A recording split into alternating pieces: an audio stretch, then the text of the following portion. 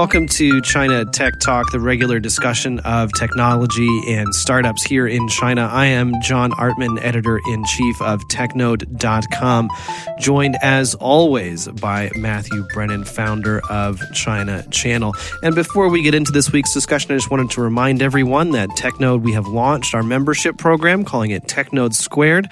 You can go to our website, technode.com, to sign up, where you can get access to our premium newsletters, including our weekly, our bi-weekly one on ByteDance, and our soon-to-be launched bi-weekly on the automobile industry and automobile tech industry in China.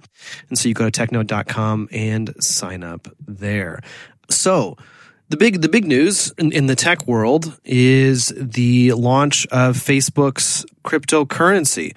Now, this is slightly outside of our wheelhouse here on China Tech Talk, but I promise you we will make it relevant to China. Just give us a couple minutes.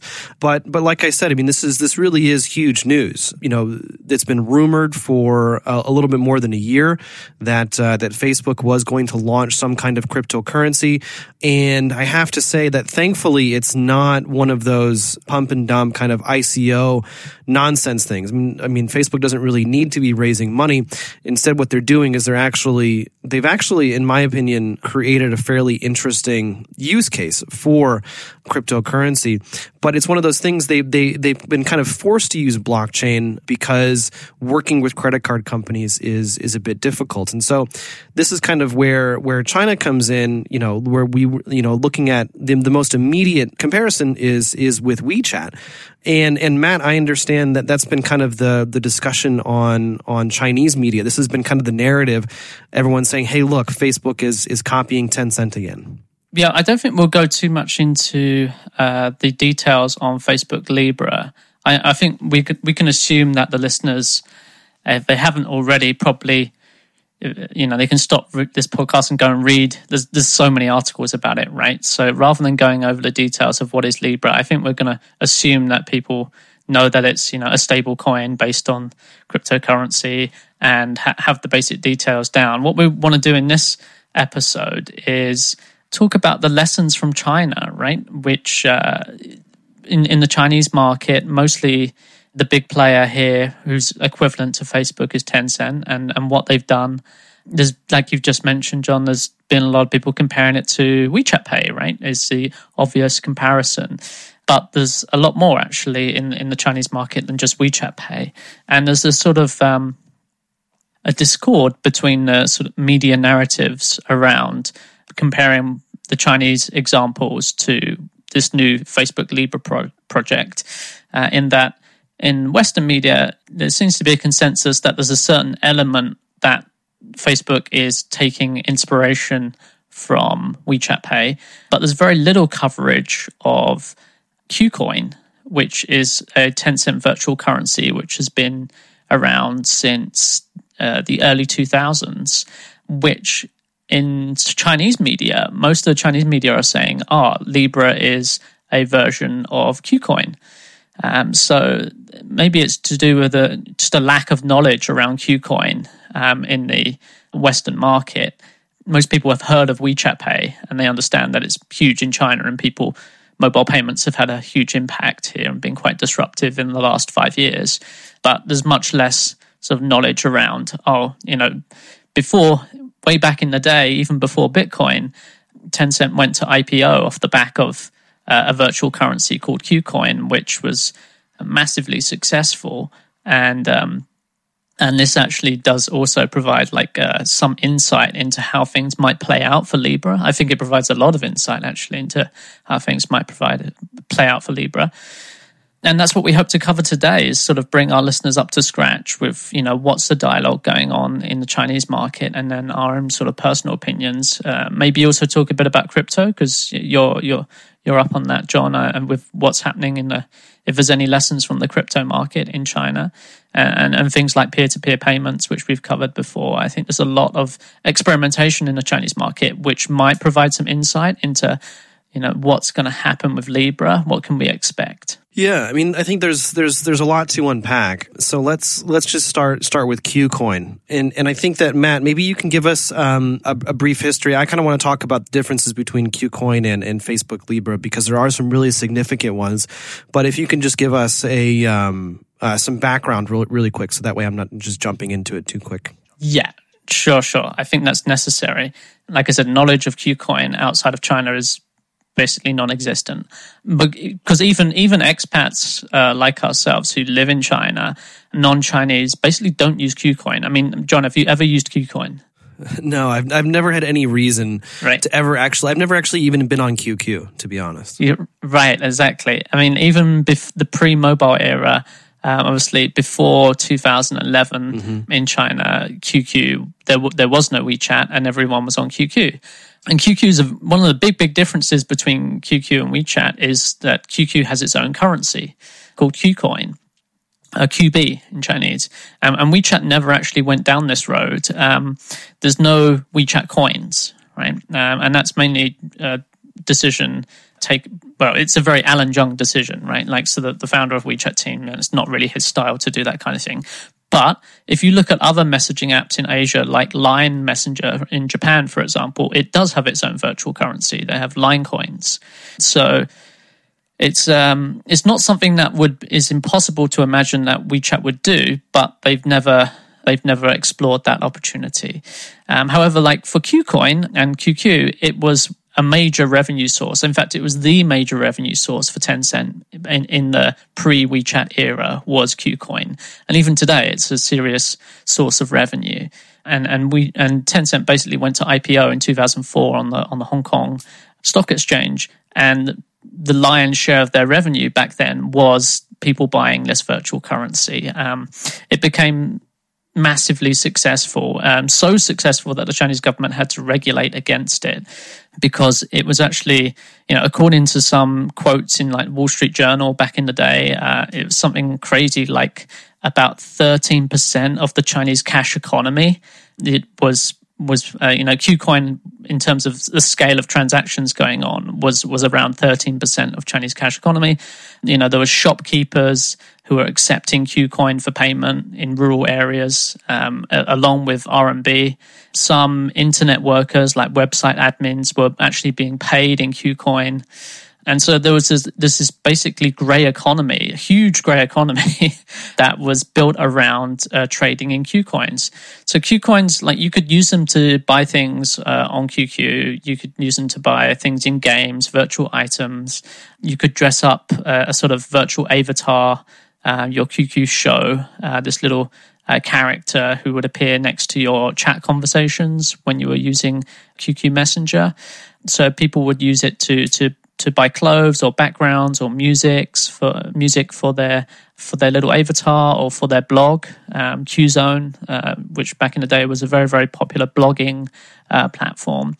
So there's many ways you could use these QCoins to buy different things. And actually there's a very complex leveling system based around diamonds and different colored diamonds. And basically the more time you spent on QQ, the higher your level. And then if you actually bought these QCoins, you also got benefits. And the systems were quite complex, actually. But it was sort of incentivizing everyone to A, spend money, and B, spend more time on QQ. It actually infuriated a lot of people. And I think by today's standards, it would be considered quite, spammy or annoying, I think, for many people. Certainly, if you're used to using a messenger product like WhatsApp or WeChat, you're probably going to find some of the stuff that QQ did back in the day to be like super annoying. But, in the desktop era in China, it's kind of like that. I think a lot of, if we look back at like the 360 QQ war and the stuff that went back on there, it was kind of crazy to think about that now. It was a very messy era. But yeah, this is the background on QCoin. So it was a virtual currency, massively successful, so successful that the government regulated against it. And there was a whole black economy built around it as well. Like you could gamble on games like card games online and win QCoins. And then you could actually sell those QCoins on Taobao, like on e-commerce marketplaces. You wouldn't actually get the exchange rate was 1 QQ coin for 1 RMB. Right. So you couldn't actually cash out directly one for one. You can buy it. So if you're buying a KuCoin from Tencent, so Tencent's issuing, they have basically unlimited KuCoins, right? For them, they're issuing a virtual currency with no cost of goods sold.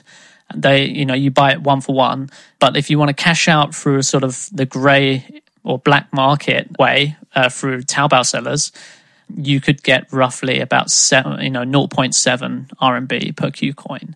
So it was you could gamble with it and cash out back into the real RMB cash economy, and a lot of people were doing that. And if you wanted to make transactions that were a little bit, shall we say, out of the scope of the legal system, then using KuCoin was a great alternative. So there was some sort of parallels there between KuCoin and Bitcoin, actually, in some respects. Yeah, and it is interesting because, like you mentioned, that WeChat doesn't have virtual currency, and that was a conscious decision.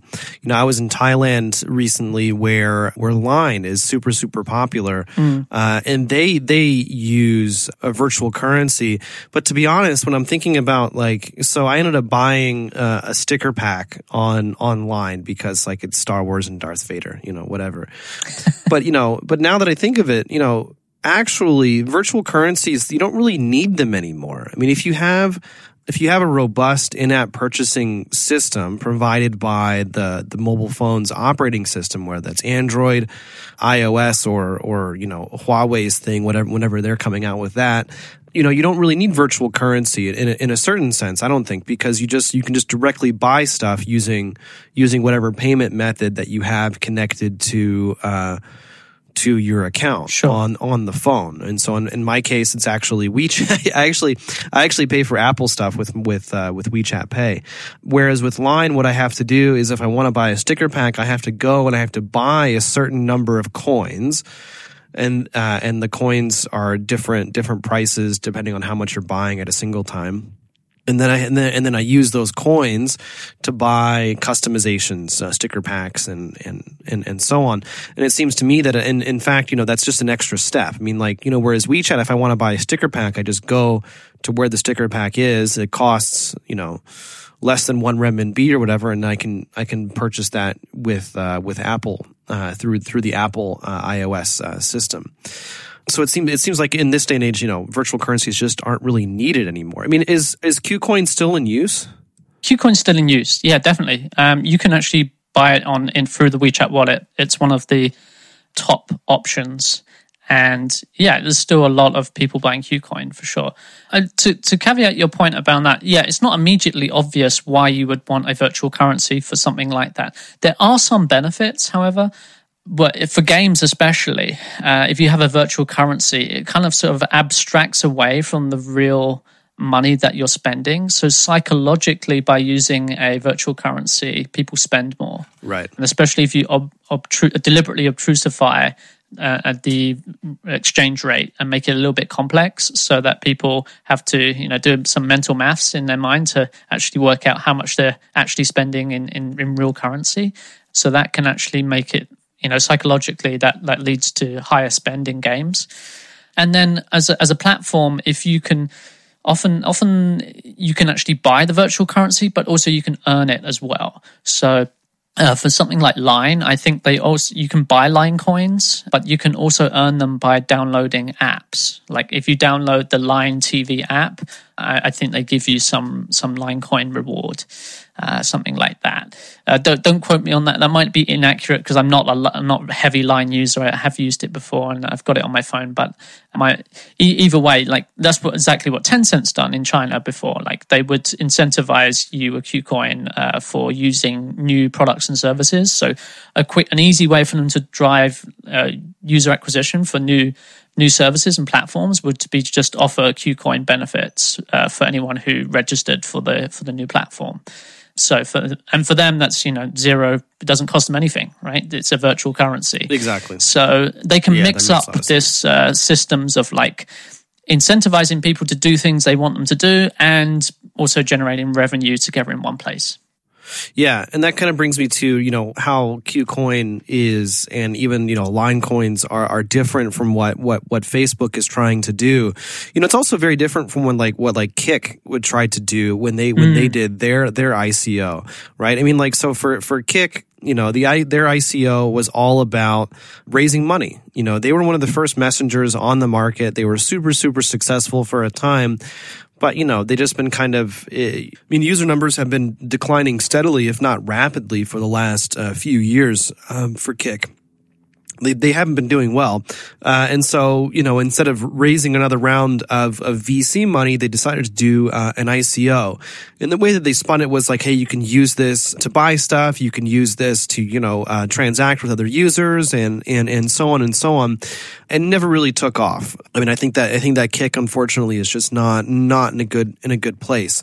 Whereas, as I alluded to earlier, Facebook, they don't need to raise money. Obviously, it'd be great. I'm sure they're thinking, hey, it'd be great if we had more money, but they really, really don't need to. Instead, what they're looking at is longer term strategy. And honestly, I think that they would be stupid if they weren't looking at China and being like, hey, you have these two big companies. One company owns the messaging platform, and they have payments integrated into that. We need to get into that space. And Apple's there, Google's there, but Facebook, for a variety of reasons, is not. And so this is really kind of their solution for that. And I think it's really interesting because, the difference between like KuCoin and Libra is that KuCoin is 100% owned by Tencent. They determine the supply, they determine how it can be used, how it can't be used, and they can use it pretty much however they want. And as you said, there's no cost of goods sold, and it's 100% centralized. All the information is in the centralized database that Tencent controls. Now, with Libra is actually, it's not owned or controlled by Facebook. So obviously they will be part of its overall governance structure, but it's not something that's going to be 100% controlled by Facebook. Instead, it's going to be a distributed network between other stakeholders, so banks, venture capital, other types of accredited investors, and so on and so on. I mean, again, if you want the details for Libra in particular, there's a lot of information out there. We'll link some stuff in the show notes. But that's one of the really big differences is that KuCoin, it's just a number in a spreadsheet somewhere, whereas Libra, it's a number in a spreadsheet, but that spreadsheet is distributed and it's maintained by a variety of stakeholders. And so that, one day Facebook can't just say, hey, this is worth this amount of money, or like, hey, you can't use it in this sense or anything like that. What it really comes down to is that Facebook does not control it. And obviously, I mean, they can lobby, they can influence other stakeholders, but at the same time, it's not going to be just, a unilateral decision coming from them. And it's actually a really interesting way to popularize blockchain as well. I've been paying attention to the blockchain space for about 2 years now, and it feels like finally there's actually is kind of an interesting use case that's been sitting around, relatively obvious, but it's not until a player like Facebook comes along that it actually can gain some traction. Yeah, and we've seen Bitcoin prices has risen recently. It's fallen back a little bit in the last couple of days, but certainly there's been a spike there, a revival of Bitcoin. It surpassed that 10K USD mark, which was a psychological barrier, I think. And that might be a coincidence, but it might not, right? I think there is a consensus that Facebook moving into this space is going to drive global interest in cryptocurrencies. And yeah, I would go along with that. I think the real power of Facebook entering this space is that connection to the consumers around the world, in terms of, they have, their messaging apps altogether. It's well over 2 billion unique users, right, that they have between WhatsApp, Facebook Messenger, and I think even if you include like the messaging within Instagram or Facebook itself, you're looking at just reaching a very sizable proportion of all people on the planet across all different continents and sort of income levels. So that's probably why it needs to be a cryptocurrency, why it needs to be a new currency, is that actually trying to roll out something like this where it's based upon local currencies is a complete nightmare, right? So that's one of the key differences between what Tencent does in China, where there's a unified market which has one currency. And so when they do something like WeChat Pay, it can work for pretty much all, not all of their users, but like 90% of their users are in China or are Chinese, or around the world who would use RMB, and so they don't need to complicate things with their own with creating a cryptocurrency. And it's quite clear that in China that Beijing and regulators are kind of very cautious about that kind of stuff, and we've seen that things like Bitcoin trading has been banned. And while the government's very positive about blockchain in general, it's quite clear that they're quite restrictive about companies setting up or dabbling in cryptocurrencies that could potentially be a threat to their centralized control on the money supply. So yeah, one of the interesting comments from Pony Ma was like his take on it was I can't remember it word for word, but it was something like, the technology's been there for a few years and this isn't new, and it just depends on what the regulators allow you to do, which sort of is quite clearly reading between the lines on it. It's like, we've wanted to do something like this before, but we can't because Beijing won't let us, and which is totally unsurprising, right? Tencent, like I said before, they went to IPO off virtual currency, right? They've made more money off virtual currencies than probably anyone else. Can't think of any company that would have made more. It's very, of course, they would love to do a cryptocurrency and do something similar to what Facebook's doing, but they probably can't, I would imagine. Although we don't know what's happened, discussions behind closed doors, just simply reading between the lines.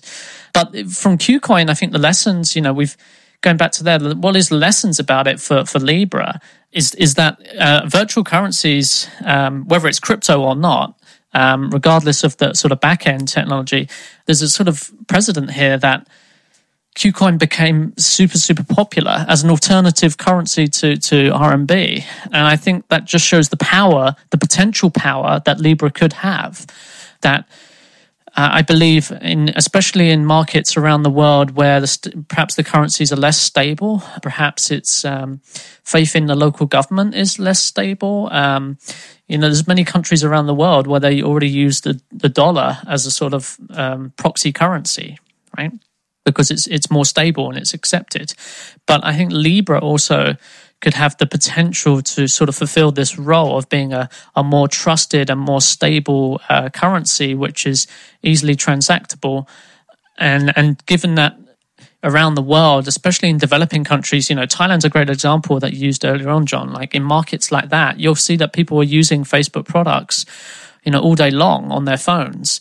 And so it's actually the most convenient place in order for people to, make transactions. And we've seen the power of that with WeChat Pay, right? And with like things like Lucky Money and just the convenience of peer-to-peer transactions. When you make sending money as easy as sending a picture or sending a short video, literally, within a chat user interface that people are already familiar with, that they already use multiple times a day.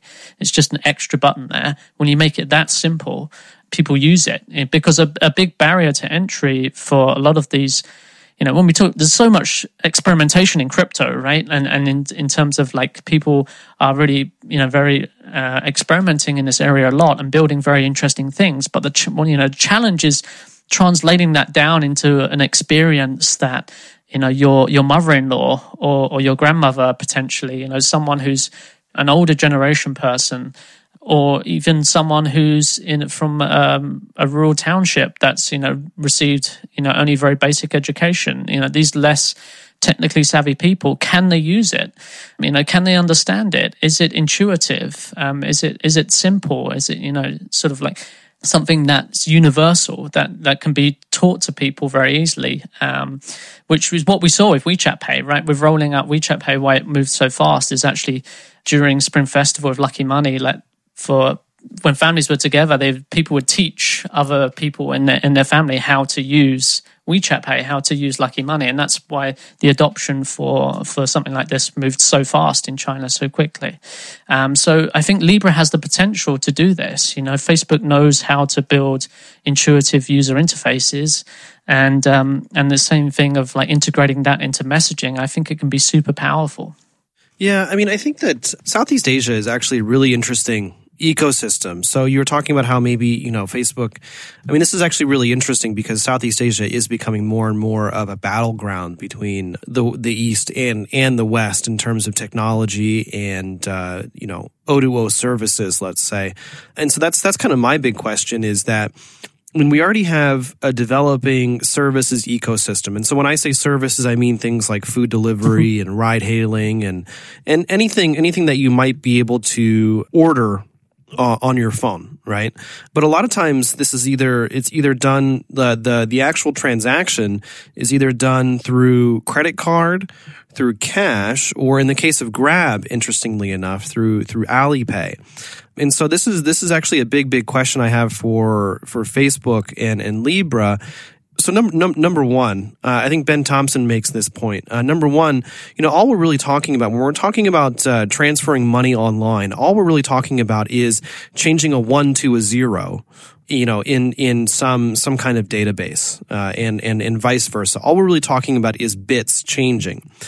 The big issue is like why would Facebook want to do a cryptocurrency has everything to do with standards and whether or not they want to pay to be a payment processor on the level of like a Visa or a MasterCard, whether or not they want to work with a Visa or a MasterCard. So the big question when it comes to success, in particular, success against Alipay and WeChat in markets where they already exist and are in use, like Thailand and other parts of Southeast Asia, is, you know, can Facebook provide partners with extra benefits? Is there an extra benefit to using this cryptocurrency over just using, you know, a system that you already have partnerships with? And so that's going to be the real thing. And that's actually what's really cool about it. So like in the States, you know, this actually could be a really interesting way to disrupt credit cards. In China, well, it's never going to, you know, Facebook's never going to have this in China.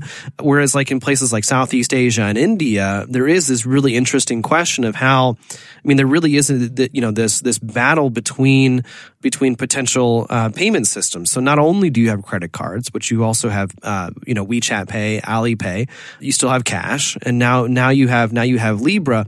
And so the question is, can Facebook convince Grab or Gojek or whoever to actually start allowing users to use Libra rather than just relying on the previous methods? Yeah, I think it will have to gain a certain amount of traction before people start integrating it into other platforms. But that traction will come from peer-to-peer. That traction will come from social payments first.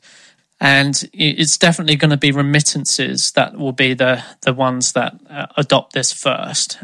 If assuming there's two markets where they haven't regulated against Libra, then you're going to... And there's remittances going between those markets. So people working in one country and sending money back to their family in another country. Currently, in most of the world, if you're looking at Africa, if you're looking at Southeast Asia, India, Eastern Europe, places like this, people are using services like Western Union. And the rates at which they get charged for sending that money across borders back to family members back home is still very high. So that, if Libra can cut that down and integrate that, the rates are not just high, but also they have to physically go to a Western Union store and queue up and fill out a lot of forms, and it's very time consuming. Actually, there's a great case study for this of what WeChat Pay did in Hong Kong for Filipino home helps. So they did a project called WeRemit, which was quite successful. It won an award actually for design quite recently, and it actually worked quite well in terms of in Hong Kong. There's apparently tens of thousands of Filipino home helps who work there and send money back home. They usually get 1 day off a week, and they spend half that day doing remittance payments. This is quite a long process. And so WeChat built this product which just enabled them to do that through WeChat and actually top up the account through 7-Eleven stores, because a lot of people in Hong Kong, actually within Hong Kong, WeChat only has about 50% market penetration, right? So you can't guarantee that everyone will have it in terms of people paying these home helps. So they worked out a system, and like it was quite a good success for this niche market. But it just demonstrates the power here of like using a messaging app to do remittances. There's precedent there. It can really work, and it can save a lot of time and money for these people who are often not the most economically challenged people. Are the people who pay the most in order to send money across borders is often the case. Yeah, exactly. So in terms of like, I'm very optimistic about Libra in that respect of like actually being able to help these people around the world to actually save money and save time. That's actually the good side of it, right? That's undeniably, if Libra's a success and it has widespread adoption globally, then that's a great thing for people sending money, mostly poor people sending money across borders who are being charged quite high at the moment.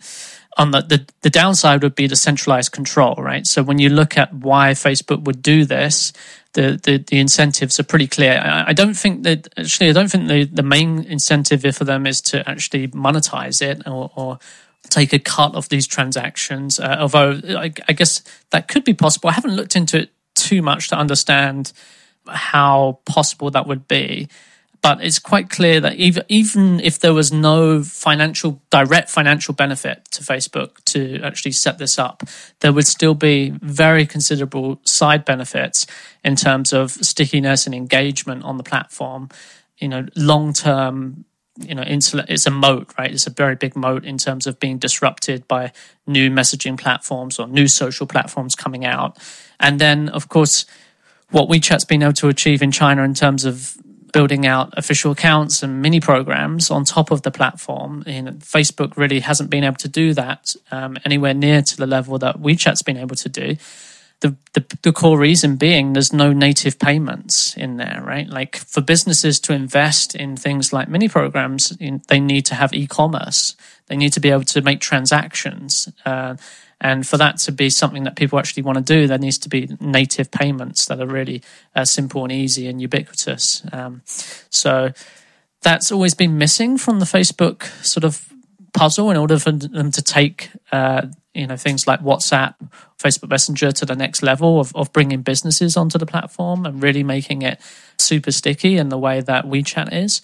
So for them, that's quite clearly the major benefit would be, getting to anywhere near the level that WeChat Pay's had in terms of building out a sort of merchant ecosystem and also e-commerce ecosystem on top of what they already have with social. Yeah, and I think that's the real key. And for Facebook, and this is what's interesting between WeChat, let's say, and the cryptocurrency and Libra, is that in order to actually monetize this, in order to really be able to leverage the cryptocurrency, Facebook is building Calibra. And so you have Calibra, which is a digital wallet, basically. And so Blockchain 101, in order to quote unquote have a Bitcoin, let's say, you need to be able to store your private key for that Bitcoin somewhere. And that usually happens in a wallet. And that wallet can be software based or it can be hardware based. And basically it's just a way to interface with the currency. And so Facebook is not only helping to build out this Libra network, which again will be relatively decentralized, but they're also building Calibra, which is going to integrate directly with Libra. And so they won't necessarily be controlling Libra, at least not directly or at least not fully, but Calibra, the wallet, is where all the action's going to be. So that's where all the financial services are going to be offered. That's how people are going to interact with Libra. So if they want to send money through WhatsApp or Facebook Messenger, they need to do that through Calibra. And that's really kind of where the monetization is going to come. And anyone else can build up their own wallet, right? So it's in that way decentralized and people can use Libra on other platforms, right? But I just worried that I feel this is an area where the power of defaults might come into play.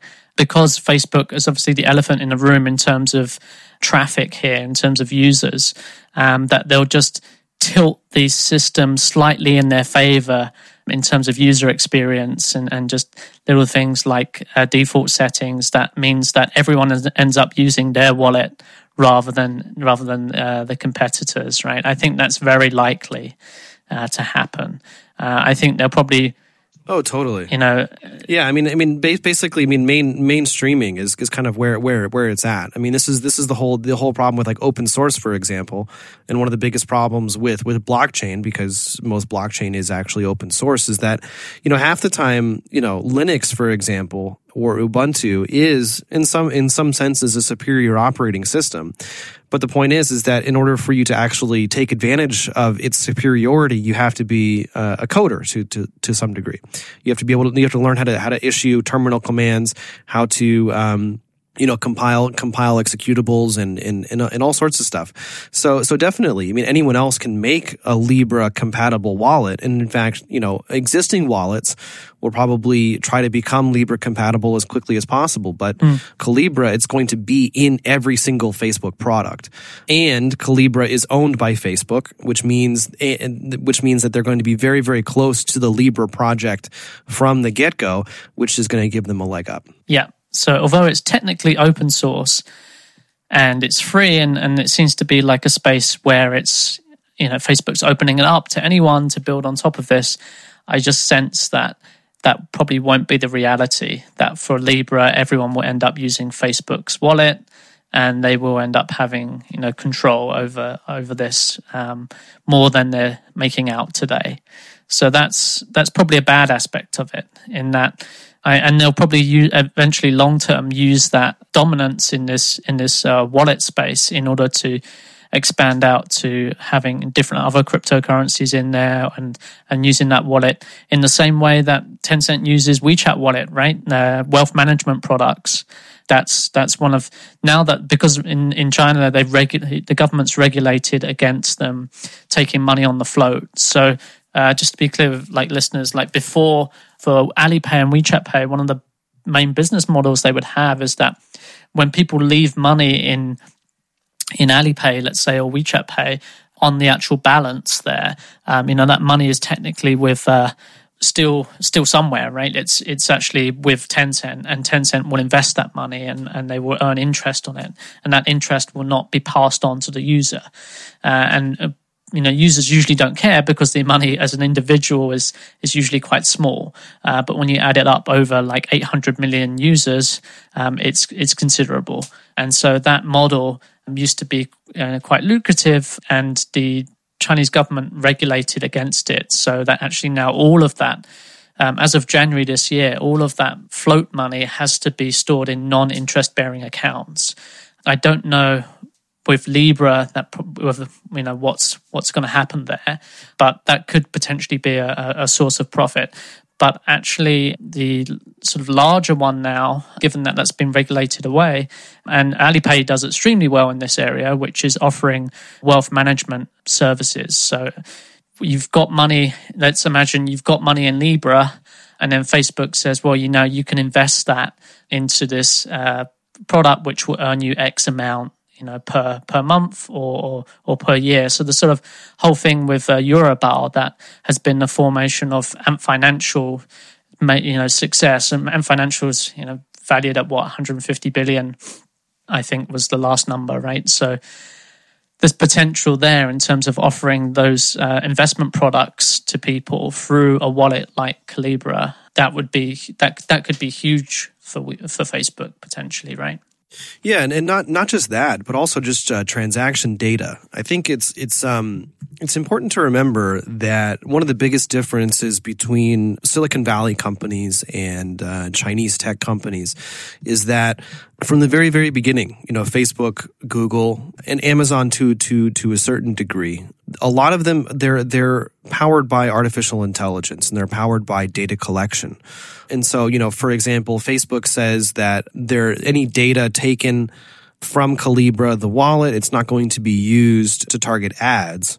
It's like, okay, that's fine, but that's really not necessarily how Facebook is going to continue making money. over the long run. And with Calibra in particular, everything is tied to they're going to demand that you use a government ID, so they know exactly who you are. They know whatever it is that governments make available to private companies via this government ID. And in just in general, blockchain itself, it was never about anonymity. It is, even with Bitcoin, it is possible to triangulate and track down the identity of someone if you really, really want to.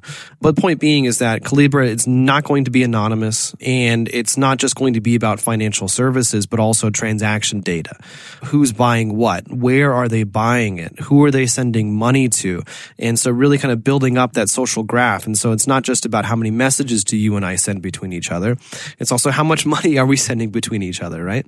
Which is a completely different angle of a relationship. And so, having all that metadata, and at the end of the day, Google and Facebook in particular, the way that it's enacted is many times through advertisements. So AI-powered advertisement engines, basically. So putting the right ad in front of the right person at the right time and predicting when that's going to be. So that's how a lot of it kind of comes out. But at the end of the day, what these companies are doing is they're building prediction algorithms, and they're building psychometric profiles, and they're trying to figure out, okay, what is the relationship between these two people, or between this person and this piece of information. So I think that actually on the back end, if I was an AI engineer, I'm looking at this and I'd be salivating, because suddenly I will be able to, if I'm working for Facebook and I'm working on this project, suddenly I get access to a whole new angle on what people are doing and who they are and how they behave. Yeah, with that data, it comes in stages. So I think, the potential is there. But I think the beginning of Libra, right now, I think the question is this going to work as a success globally through most of the globe? Because it's going to be regulated against, right? Which I think we're going to talk about next. There will be markets where it's just banned, I'm sure. But as long as it can work in enough markets to get a sort of attraction, let's say, it will be in a sort of peer-to-peer social payments way first, and then it will come into sort of paying merchants for goods and services. That will be the second stage. So it will come in two waves. You won't see many merchants jump on board.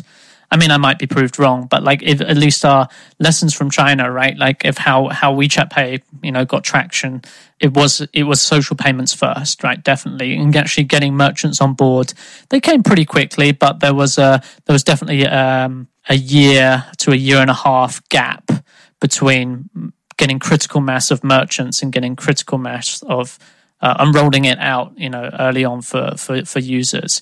And the sort of early merchants that did come on board were things like, like you were saying, Grab and Gojek, right? It was like O2O services. It was food delivery. It was ride hailing, where they really got the early traction.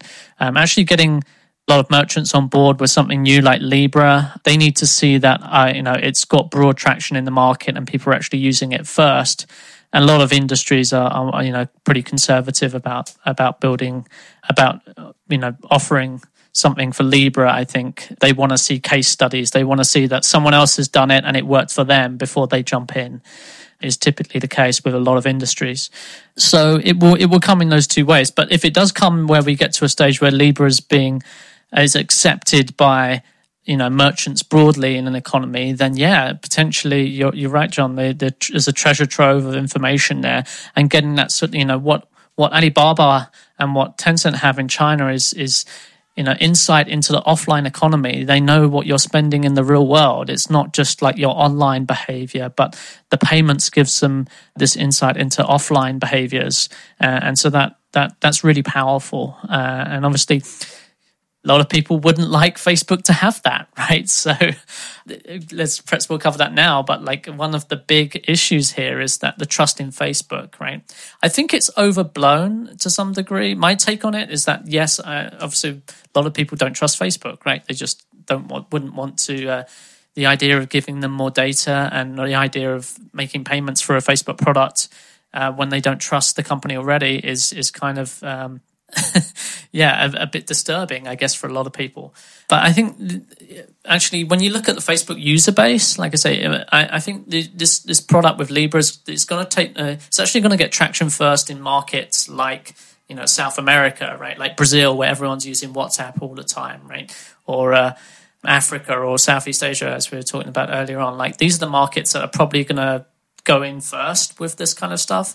And whereas the US market, I think people are going to be much more cautious, right, about like doing payments through Facebook. That's my personal take. I think people don't care about it as much in most of the world, but within the Western world, developed market economies like Europe and Western Europe and the US, there's definitely a strong negative narrative around Facebook. Yeah, which is funny because there's not such a strong narrative around Google, but I mean, like if you're using Gmail, Google is reading your mail.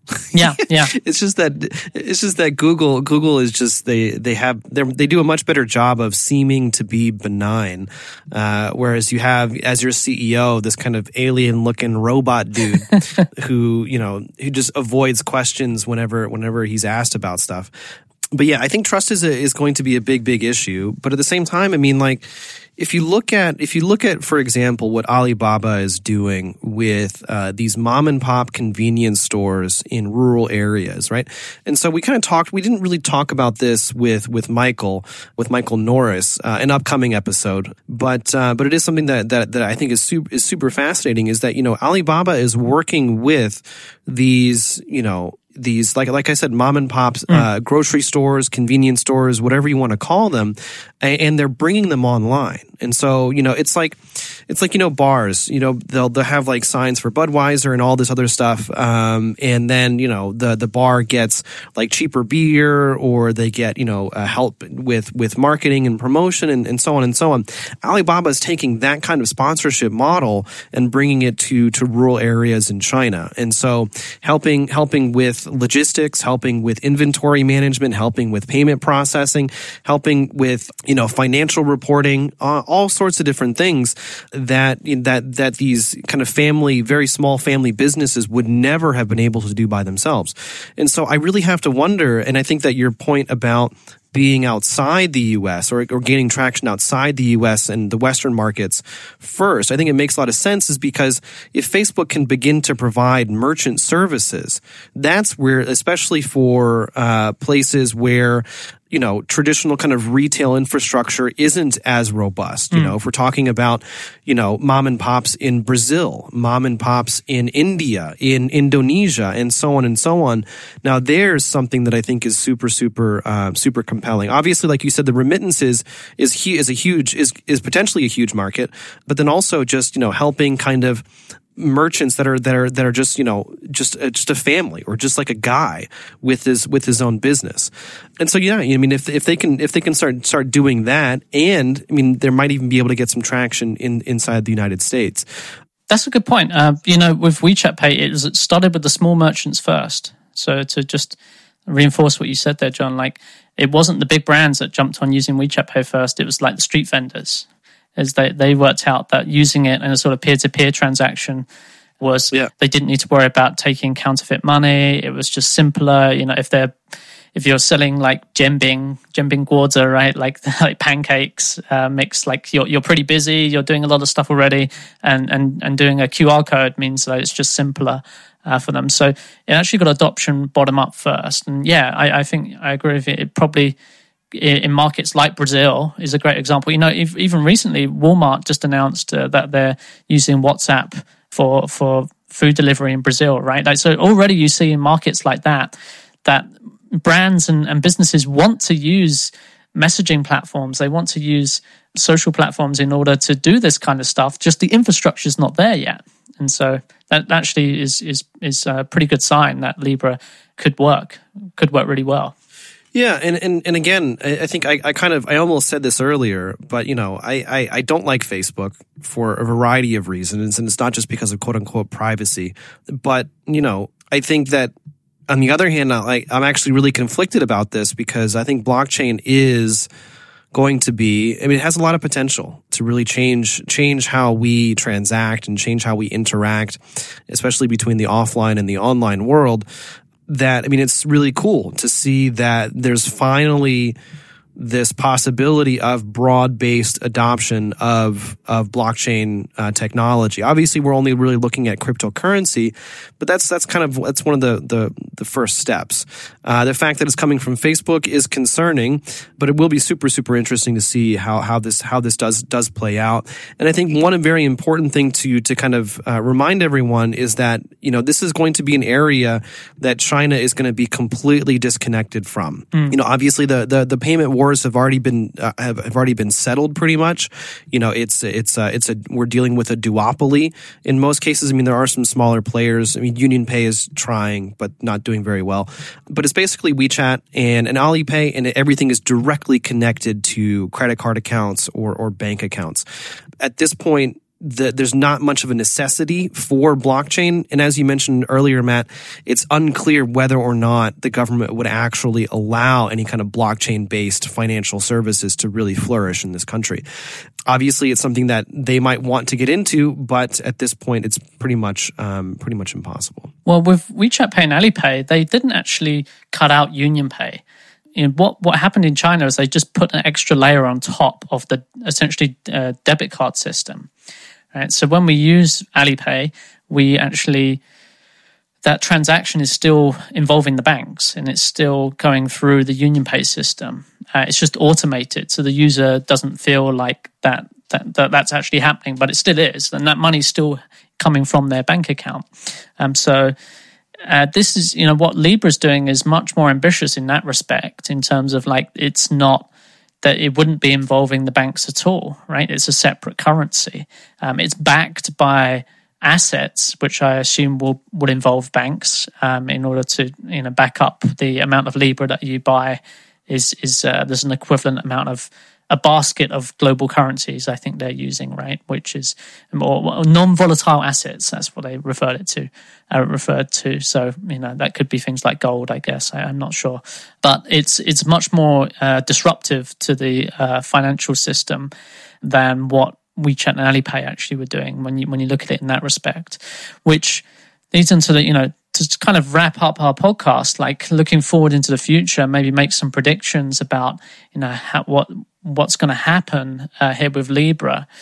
You know, the big risk obviously is regulation and is the reaction from government central banks, from regulators in all the markets around the world. We've already seen that Europe, you know, straight after the announcement, there was, I think, some replies from authorities in France, you know, not too positive about about what Facebook's trying to do. Will they allow this? I mean, it's a huge question. I think that what happened in China took people by surprise, that there was a certain element of like what happened with WeChat Pay and Alipay in terms of mobile payments was a world first and unprecedented at the time. And so I don't think even the companies themselves expected it to be such a success as it turned out. And even saying that, you know, there were, I don't even remember, John, like back in 2015, I think it was, there were announcements to ban QR code payments, right? There was a time where it was quite clearly there was... Remember. You remember that, right? Like there was announcements. I do, that... yeah. Silliest announcement in the world of technology. Well, it was quite clear by then that it already had huge traction in the market and people were using it a lot. But there was an announcement from the regulators saying that we're going to ban QR code payments, and it just got ignored. But I think that's a sort of public indicator that there was conflict behind the scenes, right? That clearly there were people. It wasn't. Everyone looks back on it now and says that the Chinese government, oh, look how smart they were for like not regulating, for being hands off, right? Everyone says, oh, they're sort of hands off from regulation until something gets big and then they step in, and that allows innovation to flourish, and it's a really smart move. But I think the reality is more complex, right? Like that actually, when something like this happens, that there will be people in the sort of state-owned enterprise banking sector, let's say, or in the government regulators who are like really scared and being like, the ground is shifting underneath our feet and we don't know where this is going, and we could find ourselves, everyone's out of a job in this industry in 5 years. We need to do something. part of it, is self-preservation and just selfish, looking out for yourself and your company. And then also there's a genuine part of it that, the money supply is one of the most fundamental things about a country, about an economy. And there's lots of things that can go wrong. And the government is a responsibility of a government in order to ensure that things don't go wrong and that an economy functions smoothly and people are able to make economic transactions with a certain degree of stability and confidence that of what things will be like tomorrow. And if things change too fast and perhaps there's unforeseen consequences, just like with QCoin, going back to QCoin, there were unforeseen consequences of just this rapid explosion of usage of a virtual currency that was unregulated, that perhaps there's very legitimate reasons for governments to be scared of Libra. Yeah, honestly, Matt, I don't have much else to add. I think that regulation is going to be a big issue. Facebook seems to have done pretty well when it comes to a lot of that so far. So we'll just have to see. But I think that's all the time that we have for this episode. If you enjoyed this episode, please do leave us a review on iTunes. If you're on Overcast or on Pocket Cast, you can just tap on that star button and it will recommend this episode to your network.